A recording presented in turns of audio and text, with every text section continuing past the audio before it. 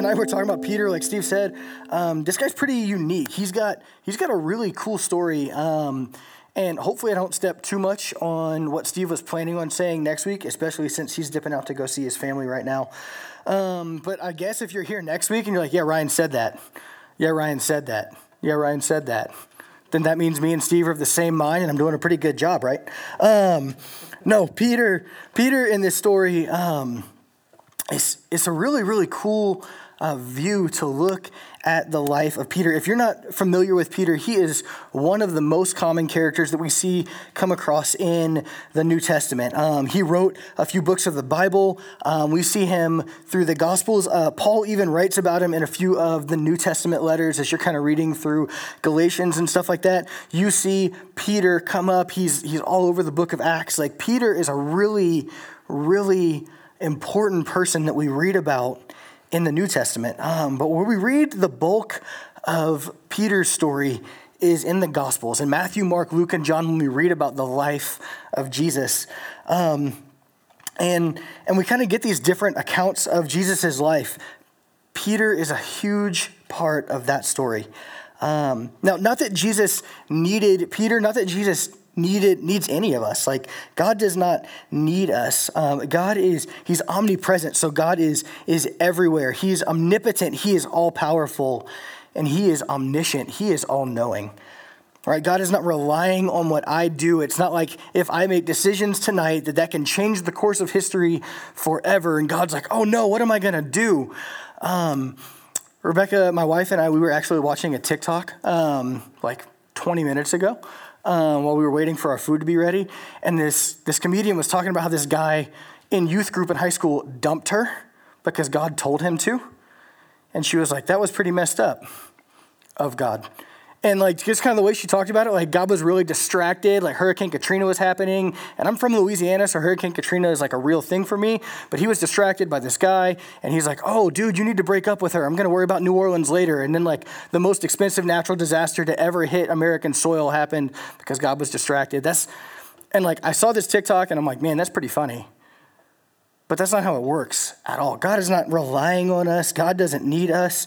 And you guys apparently didn't think that story was funny at all. And that is okay. You're like, where are you going with this, Ryan? Like that's not how God operates. God doesn't need us. Instead, God chooses to use us. God uses us as part of his story. So when I talk about the life of Peter, okay, because we're going to talk about some things Peter did and some things Peter said. I want you to remember that God is everywhere. He is all powerful and he is all knowing, because that is the baseline for the story that we're going to tell tonight. Okay, I want you to remember these things about Peter about God, because Peter is pretty much the exact opposite of God. And you guys are probably like, well, isn't the devil the opposite of God? Well, yeah, and Peter's not the devil, but that ties in. Just pay attention. You'll see it and you'll be like, oh, there it is. He got there. Peter can only be in one place at a time because he is a human being. He was super limited in his own power and abilities because he's human. And he is far from all-knowing. Peter is so far from all-knowing. Peter actually is super reactionary because like if you read through the Gospels, it seems time and time again like Peter has no idea what's going on. Like he just kind of like says something and it like falls out of the hole in his face and he can never get that thing back. And like, I'm sure like sometimes when we read scripture, we read it as like, oh, these are like ancient people. And like they were all super stoic at all times. Like Jesus just walked around and was just like, sinner, here is my grace. Like, no, Jesus was a person, guys. Like Jesus had friends, he hung out. Jesus like hung out and had dinner with his friends. Jesus went fishing. Jesus was like a normal guy. Jesus may have even played pranks on people. Now, like not mean pranks, because that would be sin. But like Jesus probably like trolled his friends a little bit. And we see Jesus' sense of humor at different points in scripture. And one of the people that we see him interact with the most is Peter. And it's a lot of it because of his like reactions. Now, some of us in this room are super reactionary. Something happens and we just do it. Or maybe you're like super spontaneous. Anybody like really spontaneous? Like you get the opportunity to do something like, hey, we're going to go on a road trip. I know it's 3 a.m., but you want to get in the car and go? And you're like, yes. Do I have to brush my teeth first? Like you just kind of do things. You're spontaneous. And I'm not saying that being spontaneous is a bad thing, because it's not. But with a guy like Peter, he acts first and then thinks later. And that can get us into some trouble, right? If you've ever been there, you can kind of get into trouble when you just kind of like do things and then think about it later. Some of us, we bounce from hobby to hobby or friend group to friend group, or maybe you get serious FOMO. You're like, oh, I wish I was doing that. So you will drop everything to go do this thing. I've got a friend like that who literally, like, there was something happening in San Diego. So he drove to San Diego because he wanted to be a part of it, and then didn't have enough money to drive back to Eugene from San Diego. So what did he do? He just lived in San Diego for a little while and got a part-time job and then made some money to drive back. And I was like, dude, this is insane. How do you live like that? He's like, oh, I don't know. I just guess I didn't really think about how much money it costs to take a road trip across the country. And I'm like, yeah, you think? Peter is kind of this way. Peter just kind of like, pff, and it just happens. The things that he did, the things that he said, like you don't get those back. And I think we've all probably been there. I can think of multiple instances through high school and college where I would just say something and then pay the price for it very soon after. Some of those stories are very inappropriate, so I'm just not going to share those, because part of that time, like, I just didn't know who Jesus was. I've said things that I can like see them, like it's a comic book, and you can see in Comic Sans you're saying this thing, and it's like, well, that's out there forever. That is out. That doesn't go away. Steve left. He told me that today that he was going to be leaving, but when I wrote this, I thought I was going to be here. There's this time a couple summers ago, we were having college outside at University Park, just down the street over here. And I was on the phone with my wife, standing on the merry-go-round. You guys know what a merry-go-round is? Okay, I was standing on the merry-go-round, talking on the phone. And I had just kind of like kicked it, and I'm like slowly spinning around. And I'm talking on the phone to Rebecca, blah, blah, blah. My friend Danny runs up. And Danny just like throws this merry-go-round, and I'm holding on, standing on it like this. And I'm just talking on the phone, and it's like, I got this. And then as soon as I try and like stabilize myself, I pick up a foot and I just eat it. Boom, right on the merry-go-round.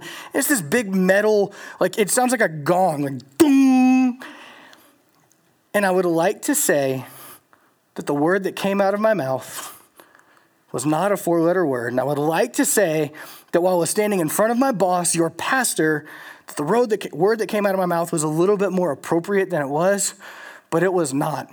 And my wife, I can hear her on the phone, what happened? And not only was Steve right there, like right next to me, but he's with his wife and his kids. And this word that starts with an S and has some more letters in it came out of my mouth. And I grabbed the phone and I was like, hey, and she's like, what happened? I was like, sorry, I just yelled a cuss word in front of Steve and his kids. And Steve looks at me and does what every pastor would do. He starts cracking up laughing. Like, he's not like, I can't believe, like, no, he thought it was hilarious. And he was like, dude, that's so funny. I was way more concerned with the fact that the word that came out of my mouth was something that I was reacting to, right? I was not worried if I was hurt at all. Like, I was way more concerned about the fact that I just cussed in front of my pastor and my boss at college group. Like, that was way more important. I was spinning, I was dizzy, and like, it's going to happen. I was reacting to the situation at hand, right? We've all done that sort of thing. Sometimes when we are not expecting something, we just make bad decisions. Like, raise your hand if you know how to drive in the snow. Okay, 3 of us in here. I'm going to teach you guys something. The number one rule when you're driving in the snow is to not slam on your brakes. And I'm from Louisiana, so you know when I learned how to drive in the snow? I didn't learn how to drive in the snow. I just kind of figured it out. The first time I ever drove in the snow, you know what I did? I slammed on my brakes because a dog walked out in front of my car. Now, I didn't hit the dog, but I was real close. And I just am sliding through the snow, no control over my car. I know better. I know I'm not supposed to slam on my brakes in the snow. See, people had told me that, but I was reacting. This thing had come up and I was not ready for it. So I just did what felt natural. And sometimes that gets us into trouble. Sometimes it hurts, like it physically will hurt us. And I think about both of those situations right there. And I just kind of lost sight of what I knew was right. Of what, like I knew better, but I was just reacting to these different things. And that's kind of the MO, that's the profile of Peter. You see this over and over and over again. If you've grown up in church, you've probably heard a pastor or a youth pastor making fun of this guy named Peter who always has his foot in his mouth. He's always saying the dumb thing. Like we see that over and over through Scripture, and I don't think that's an accident. That's not an accident. Jesus was very intentional when he goes and he calls Peter and James and John, and he calls these fishermen, these brothers and these friends, and he says, hey, come and follow me. It's not an accident of like who Jesus chose to call to be his disciple. He was very intentional about that. And Peter was not just like one of the disciples. Peter, as we see in Scripture, is probably Jesus's closest friend. He is one of the disciples, but he's one of like the closest. Peter, James, and John, those are like the inner three. And of those, we see more about Peter than anybody else. And I mean, there's a list of verses that we could go throughout Scripture that just kind of show how Peter reacts and how he just makes these dumb decisions. And I'm not going to read all of them because that would take forever, but I do want to kind of look at just a few of them. There's one in Matthew chapter 14. If you're taking notes, you want to write this down, you've got a Bible and you want to open it up, Matthew chapter 14.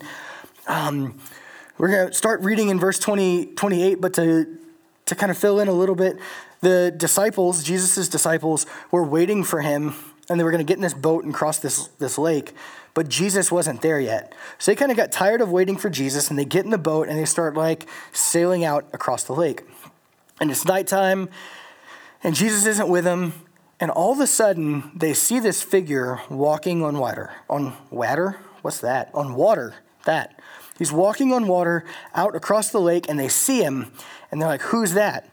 And Peter realizes this is Jesus, and he says, if it's you, Lord, command me to get out of the boat. He says this in verse 28. He says, Lord, if it's you, command me to come to you on the water. He said, come. So Peter got out of the boat and walked on water and came to Jesus. How cool is that? He's walking on water. In verse 30, it says, but when he saw the wind. Now, I've never seen wind. You see like trees blowing in the wind, like you see water rippling in the wind. You don't like see wind. So I don't know why it says that. But he says he saw the wind, he was afraid. And beginning to sink, he cried out, Lord, save me. Jesus immediately reached out his hand and took hold of him, saying to him, O you of little faith, why did you doubt? And when they got into the boat, the wind ceased. And those in the boat worshiped him, saying, truly, you are the Son of God. Now, I want you guys to think about that for a second. Jesus is walking on top of the water to you in the middle of a lake. And you say, Jesus, if that's really you, tell me to get out and walk on the water and I'll be able to do it. And Jesus says, come on. And you get out of the boat and you're walking on water. You're literally doing this thing that's impossible for anybody who is not God. Not only is Jesus doing something that is impossible for other people, he has invited you into doing this thing that is insane, that is crazy, that has never been done before. Jesus is walking on water. Peter gets out and he's walking on water. And I can only imagine that Peter's probably like, I'm doing it. I'm doing it. Like he is so excited. And then he sees the wind somehow. And it says he starts to doubt and he's afraid. And he starts freaking out and he starts sinking because he lost his faith. Remember, Peter is not the one who is not like, I'm going to walk on water and steps out and does it. Because if you were on a boat and you're like, I'm going to walk on water, you'd put one foot over and you just bloop, like right down to the bottom. Like you don't walk on water in your own power. He's doing this 100% in his faith in Jesus. He said, Jesus, if it's you, tell me to do this and I'll be able to do it. So Jesus is like, let's go. Let's do it. And he's doing it. And then he gets nervous. He starts freaking out. He's reacting. Oh man, there's the wind. Like, what if the wind takes me out? Dude, you're standing on water because Jesus just said you could. And he starts to sink. And he says, Jesus, help me. Like, Lord, help. And did you guys catch that little rebuke that Jesus got in there saying? He says, Jesus says, "Oh, you of little faith, why do you doubt?" That is a roast right there. And that's not me like being like, dude, you need to buck up and start reading your Bible. This is Jesus. This is the Son of God saying, why do you have such little faith? Why are you doubting in me? You literally just said, Jesus, if you say I can do this, I can do this. And here you are because of a little bit of wind, because the situation has changed slightly. You have lost all faith in me. And then Jesus not only helps him back into the boat, but then Jesus, it says the wind ceased. I want to be really clear here. Jesus stopped the wind. Because the God that we believe in is not just the God of walking on water or turning water into wine. The God that we believe in created the earth and everything that we have. He created the universe that we live in. He tells the wind what to do. He tells mountains to move. This is the Son of God, who's fully God in his own right. And Peter gets nervous. And Jesus says, "You of little faith." Jesus puts him in the boat. The wind stops. And then they worship him. "Truly, you are the Son of God." Have you guys ever met somebody who said, "I'll believe in God when he gives me like a sign. Like when he shows me who he is, I'll believe in God." In this moment right here, Jesus doesn't just show that he's God by walking on water himself. He invites Peter to walk on water with him. Think about that. Like how undeniable an experience that might be. And if you've had an experience with God where you're like, man, God really showed up for me and that changed the way that I see him. This has got to be one of those experiences right here.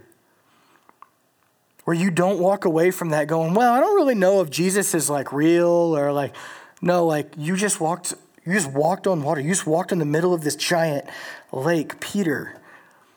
This is Jesus. This is the Messiah. This is the Redeemer. This is the God that you serve right here. Peter got his proof. And after that proof, he was still like, oh, well, I don't know. I don't trust. Like, think about that. Think about him just reacting. Instead of leaning on what he knows, leaning on the relationship that he has with God. Oh, well, it's windy. I don't know if I can keep doing this. He wasn't doing it on his own power to begin with. A few chapters later in Matthew 16, verse 15, we see this other interaction with Jesus and Peter. It says, he said to them, this is Jesus, he said, "But who do they say that I am?" And Simon Peter replied, "You are the Christ, the Son of the living God." And Jesus answered him, "Blessed are you, Simon Bar-Jonah, for flesh and blood has not revealed this to you, but my Father who is in heaven. And I tell you, you are Peter, and on this rock I will build my church, and the gates of hell shall not prevail against it. I will give you the keys of the kingdom of heaven, and whatever you bind on earth shall be bound in heaven. Whatever you loose on earth shall be loosed in heaven." Then he strictly charged the disciples to tell no one that he was the Christ. Think about this. Jesus' closest followers recognized that he is the Christ. He is the Messiah. He is the Redeemer. He is the Savior. He is the person that they have been waiting on for generations and generations and generations. And how does Jesus respond to that? "I'm going to give you the keys to the kingdom of heaven." That doesn't sound like something that Jesus would offer somebody who has no belief. No, there's a relationship. There's a bond between those two. Yes, Simon, you are right. I'm going to give you the keys to the kingdom of heaven. Kind of like when you were in like 5th grade and you would answer a math problem correctly and your teacher would throw you like a Tootsie Roll. But like this Tootsie Roll's from heaven. I don't know if there's going to be Tootsie Rolls in heaven, but there's definitely going to be Tootsie Roll Pops for sure. No, guys, this is Peter gets it right. He says, "You've got it. I want to offer you the keys to the kingdom of heaven. He says, hell shall not prevail against it. If you kind of grew up Catholic, this interaction is really important because this is kind of where they see that Peter becomes the first pope of the Roman Catholic Church. When I read this, here's what I see, that Peter is going to do incredible things with the gospel of Jesus Christ.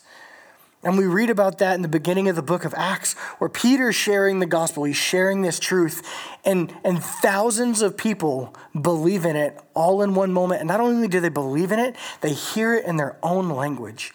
Peter does something supernatural because he has been charged by the God that we follow, that we worship, who empowers us to go and bring that message. That's what happens with Peter. So right here, Peter is recognizing, Jesus, you are God. You are God. But I want to read just a few verses later. That was Matthew 16, 15 through 20. Let's read this in verse 22, because like I said, right after this interaction, Jesus is explaining that yes, he is God. He is the Messiah. He is the Savior. And he's going to die to pay for the sins of the world. He's going to suffer for people. And in chapter 16, verse 22, Peter says, and Peter took him aside and began to rebuke Jesus. Like, that's a bold move right there. You're going to tell Jesus he's wrong. He says, far be it from you, Lord, this shall never happen to you. Guys, think about that. How often, maybe not with our words, but with our actions, do we say, no, Jesus, I think you're wrong. I think you missed it. Like, there's this thing happening right here, and it's really good, or it's really bad, and I just don't think you saw that. So I'm going to do this thing over here instead. We say, Jesus, you are wrong. And that's exactly what Peter does. In verse 23, it says, but he turned and said to Peter, get behind me, Satan. See, like I said, it's going to come around. Peter's not the devil, but Jesus says, get behind me, Satan. You are a hindrance to me, for you are not setting your mind on the things of God, but on the things of man. Verses before this, just a few minutes before this, Peter says, Jesus, you are God. You are the Messiah. You are the Christ. And he goes, but you should not die for the sins of the people. This should never happen to you. And Jesus responds with, get behind me, Satan. Get out of here. Like, this was somebody who had just acknowledged who Jesus really was. And minutes later, says something that is contradictory to that. Oh, you are God, but you missed it. I don't think you're right, Jesus. That is like by definition reactionary. Something happens, you hear something, you see something. No. Like, that's wrong. And you kind of get in your own way. And that's what Peter does. He went from acknowledging that Jesus is the Christ to saying, Jesus, you can't complete your mission. Jesus just tells Peter, get behind me. No, you listen to me. And Jesus alone has the authority to do that. There are so many stories in Scripture, in Matthew, Mark, Luke, John, Acts, where we see Peter just kind of speaking out and like, dude, stop. A lot of times Jesus just takes him and he rebukes him. And he's like, dude, you missed it. You missed it. In the book of Galatians, there's this, Paul is writing to the people of Galatia, and Peter had been with them, and this was a Gentile area, meaning they were not Jewish. And there were Gentile Christians there. Peter was spending time with them, and he was not following Jewish tradition. He was not following Jewish law. And then all of a sudden, this group of Jewish people shows up, and Peter does exactly what he shouldn't do. He gives up on just following after Christ, and he starts spending time with the Jewish people and trying to be a good and proper Jew. And Paul is saying, dude, you've missed it. You've missed it. Why are you holding these people to a different standard than you are these people? That's not what it's about. And Paul rebukes him. He's like, dude, you got to cut that out. Like, there's so many of these stories where Peter does something or says something as just a reaction. Oh no, they're here. I gotta, like, you know when you're like, you've got friends coming over, or like family coming over, so you gotta clean the whole house. Maybe you guys don't do that, but your mom used to make you do that, right? Like, Mom, why does my bedroom have to be clean for Christmas Day? I'm just gonna get stuff and throw it in there. Why do I have to clean my bedroom? She's like, well, your grandparents are coming over. Are they going into my room? No, but I want it clean. But why? Well, they're coming over. That's the reaction. And it was my mom's house, so I shoved everything under the bed and called it good. We don't really get to just shove stuff under the bed with Jesus and be like, no, Jesus, it's fine. You'll never know. That's not how that works. I'm going to read one more kind of story that happens over the course of a few different parts of Scripture. But have you guys heard of the Last Supper? The Last Supper, the big painting with everybody just sitting. Like, I really don't think it was like that. Because like nobody be able to talk to Jesus except for the guy like right here, and they'd be having side conversations like at Olive Garden. But at the Last Supper, Jesus takes the disciples, his closest friends, his closest followers, hours before his death on the cross. Jesus knows what's coming, and he takes this group of young men, and he says, "Hey guys, I need to wash your feet. I want to serve you. I need to wash your feet." Now, some of you guys in here probably have great feet. That's kind of a weird thing to say in a sermon.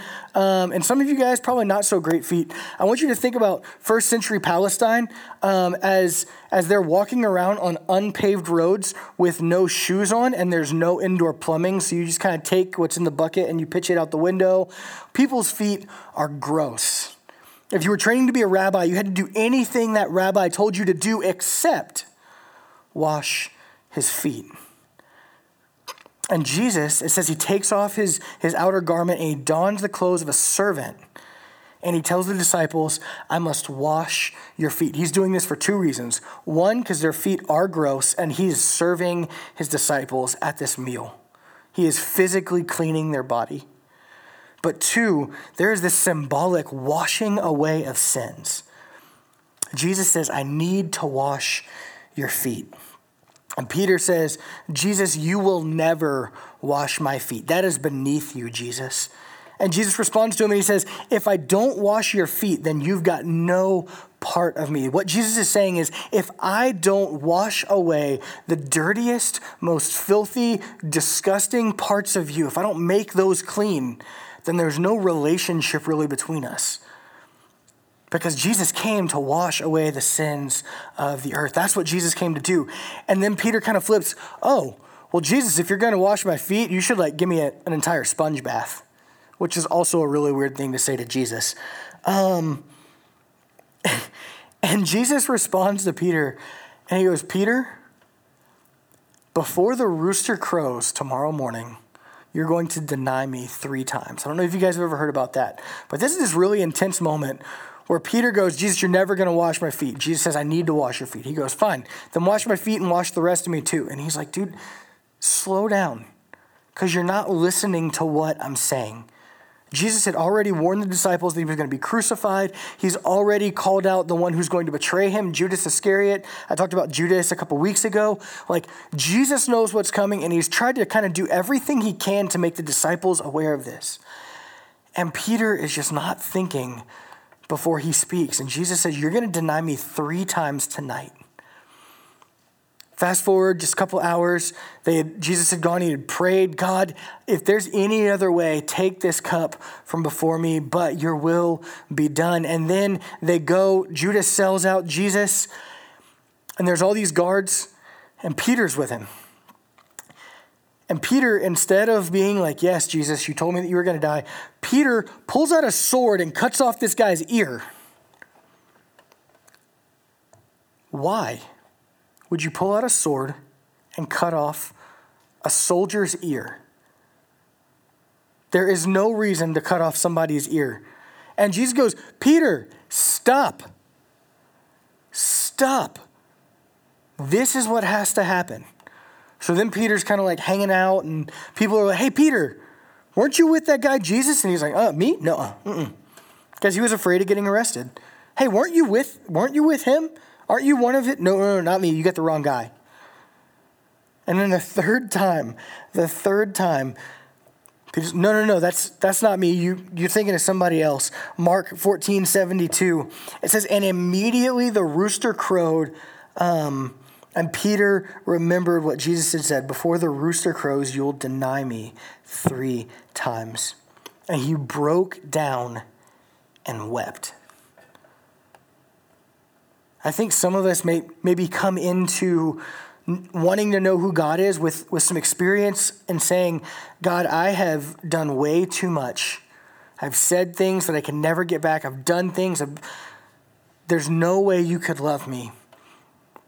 And I've got to imagine that that's where Peter's at right now. Because Jesus said, you are going to deny me 3 times before the rooster crows. And he's on the ground weeping. He's crying. He's scared for his own life.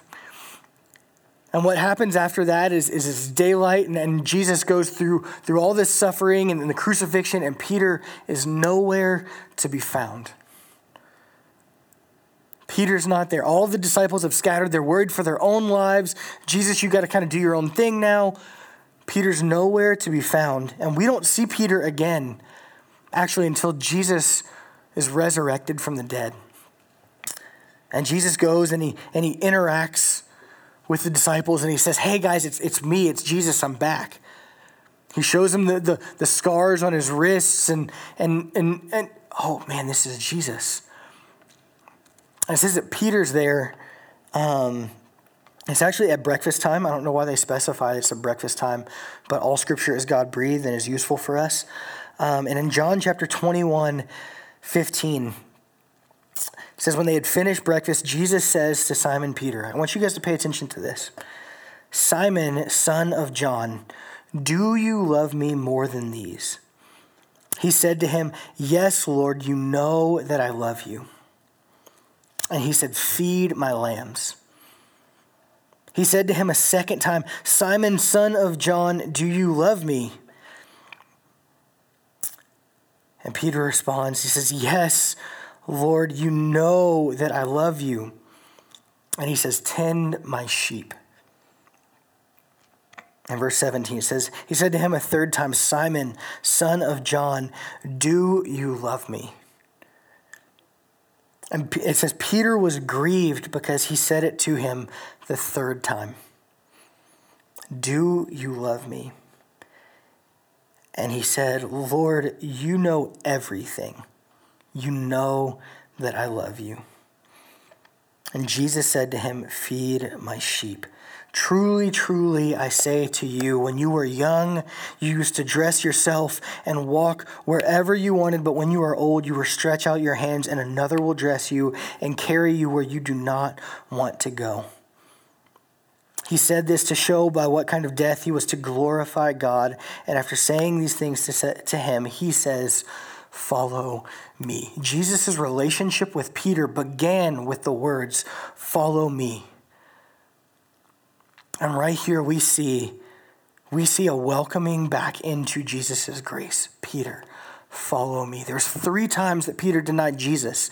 3 times Jesus gave Peter an opportunity to repent. Do you love me? Yes, Lord, you know that I love you. And he tells him, take care of my flock, take care of my people. Go and tell people about me. Guys, I want you to remember, I want you to understand that no matter how many times we say dumb things, we do dumb things, we sin, we fall into these things that, how could God ever forgive me? Jesus is ready to respond with grace and forgiveness. There is nothing that we can do that is going to push Jesus so far away where he says, I don't want anything to do with you. No, Jesus came to die on a cross to pay for the sins of the world so that we could have a relationship with God the Father. And here's Peter reacting, oh, no, like that's it, all these things. And Jesus says, Peter, do you love me? He says, yes, Lord, you know that I love you. Why do you keep asking? And I can only imagine that after the 3rd time, because it says this, it says he was grieved because he asked him a 3rd time. After the 3rd time, he's thinking, I denied you 3 times, and here you are asking 3 times. And Jesus says, there is grace for every one of those situations where you didn't have faith in me. There is love for every one of those situations where you didn't have faith in me. Peter, follow me. Guys, whatever background you come in here with or whatever mistakes you go out and make tomorrow, you are not separated from the love of God because he sent his son to reconcile us, to bridge that gap, to bring us back into a relationship with him. What we learn about Peter is that God chooses broken, fallible people to work with and to work through. And then he takes Peter and he calls him and he says, go and share the gospel. Go and take care of my people. Go and spread the good news of Jesus Christ, that he loved his people. He came and died for us so that this free gift of salvation from sin could be offered to us for free. Well, free gift for free. There you go. Write that one down. Guys, God loves us. And every interaction we see between Jesus and Peter is evidence of Peter reacting and doing things and getting in his own way. And Jesus saying, hey, you messed up, but there's grace for that. So as we leave here, let's live as people who are under grace. That our mistakes, Jesus knows the mistakes that we're going to make. He knows the failures that we're going to have. And he says, you are my child. When Jesus says, do you love me? And we say, yes, Lord, you know that I love you. Jesus responds with, come and follow me. That's what he does with Peter. That's what he does with us every single day. And we can live in victory knowing that that is what he has done so that we could have a relationship with God the Father. Let's leave here knowing that, and that will change our lives.